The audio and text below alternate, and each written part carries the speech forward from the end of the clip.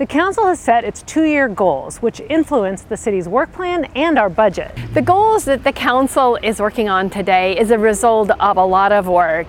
They're messages that all of us heard on the campaign trail. They're the results from a statistically valid survey.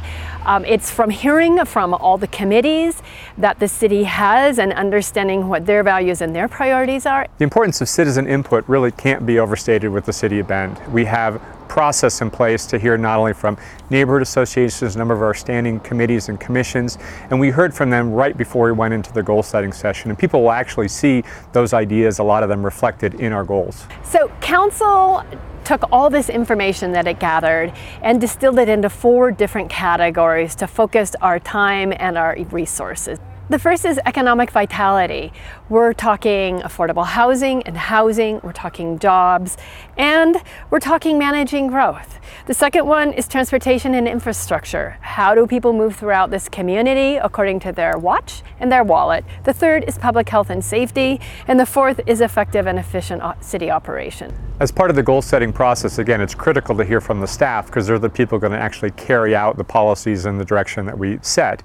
And so again, we heard from them. They were there as part of the ongoing discussion, and they helped to frame stuff and let us know what's realistic, what's planned, and what we can expect going forward. Our community has identified that homelessness and public health and safety are so important. So we have put together specific goals and strategies to begin to work through this issue that our community has identified. So now that we've gone through goal setting, we're getting into our budget. How are we actually going to pay for all this? We don't want to be kicking the can down the road anymore, and so we're quite aggressive. And as far as how it's going to be funded, we're looking at a variety of things, from perhaps raising franchise fees, transportation system development charges.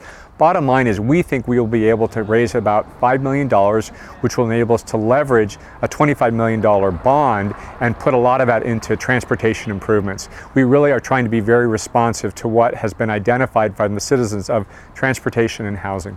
Public input sets the backbone for this entire discussion, how we spend public monies as effectively and efficiently as we can to get to the values that the public has expressed all these different ways.